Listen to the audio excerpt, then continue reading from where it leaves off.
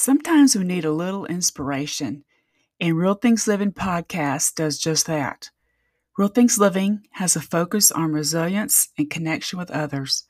Those connections lead to ideas, to solutions, and to better overall health. This podcast is brought to you by Gemini Media. Gemini Media delivers the best solutions for business communications through collaborative relationships.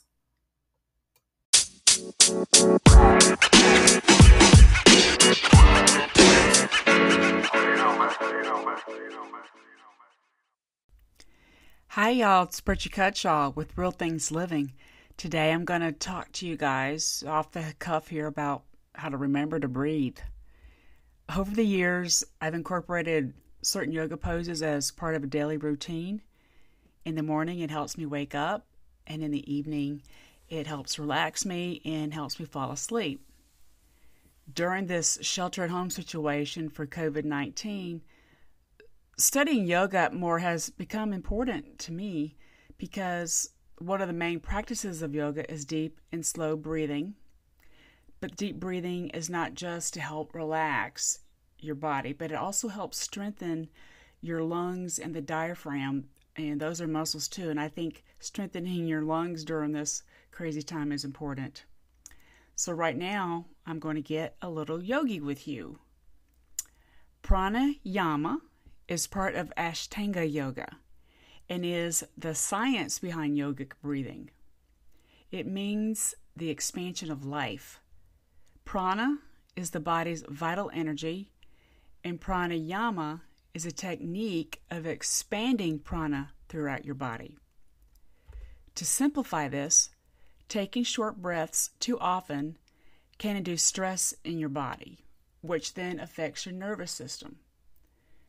The more stressed a body is, the more it can affect health and contribute to disease. Pranayama promotes deep and slower breathing, which allows the body to rest. Slower breathing, which is inhaling and exhaling, can also make your heart stronger. When air flows into the body, the rib cage expands and the diaphragm flattens. This also allows blood to circulate oxygen. Okay, sorry, be patient a little bit more on this. A deep breath is full and rich with oxygen. This is stuff we take for granted, really. This allows the diaphragm to fully function and supply the body with more oxygen.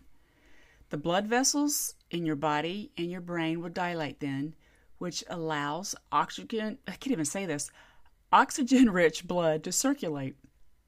A relaxation response is activated in your nervous system, and the natural feel-good chemicals are released, which are serotonin and other endorphins. The heart will then pump steady and makes your mind more calm. This is why it's recommended to pause and take a deep breath when you feel stress coming on. I have to do that a lot and remind myself when I get a little stressed. We all do. And breathing exercises are also used for those with respiratory issues such as asthma, COPD, bronchitis, and emphysema. We all know that self-care is important and it helps with the healing process. Here's one little simple exercise that you can try. This exercise is breathing through your nostrils while keeping your mouth closed. First off, you place one of your fingers on one nostril, and you're closing that one side, and you inhale deeply through the open nostril and mentally count to 7. The goal here is to fully expand your diaphragm.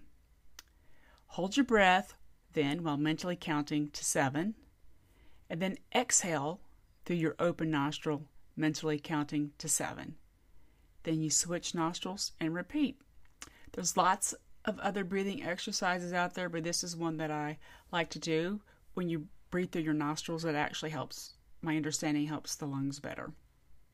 So we've got to remember to breathe. Even my wise husband has reminded me on many occasions, remember to breathe and everything will be okay. Thanks, guys. Have a great day. I appreciate your time and I thank you for listening. Please subscribe to the podcast or leave a comment. Now go have a great day.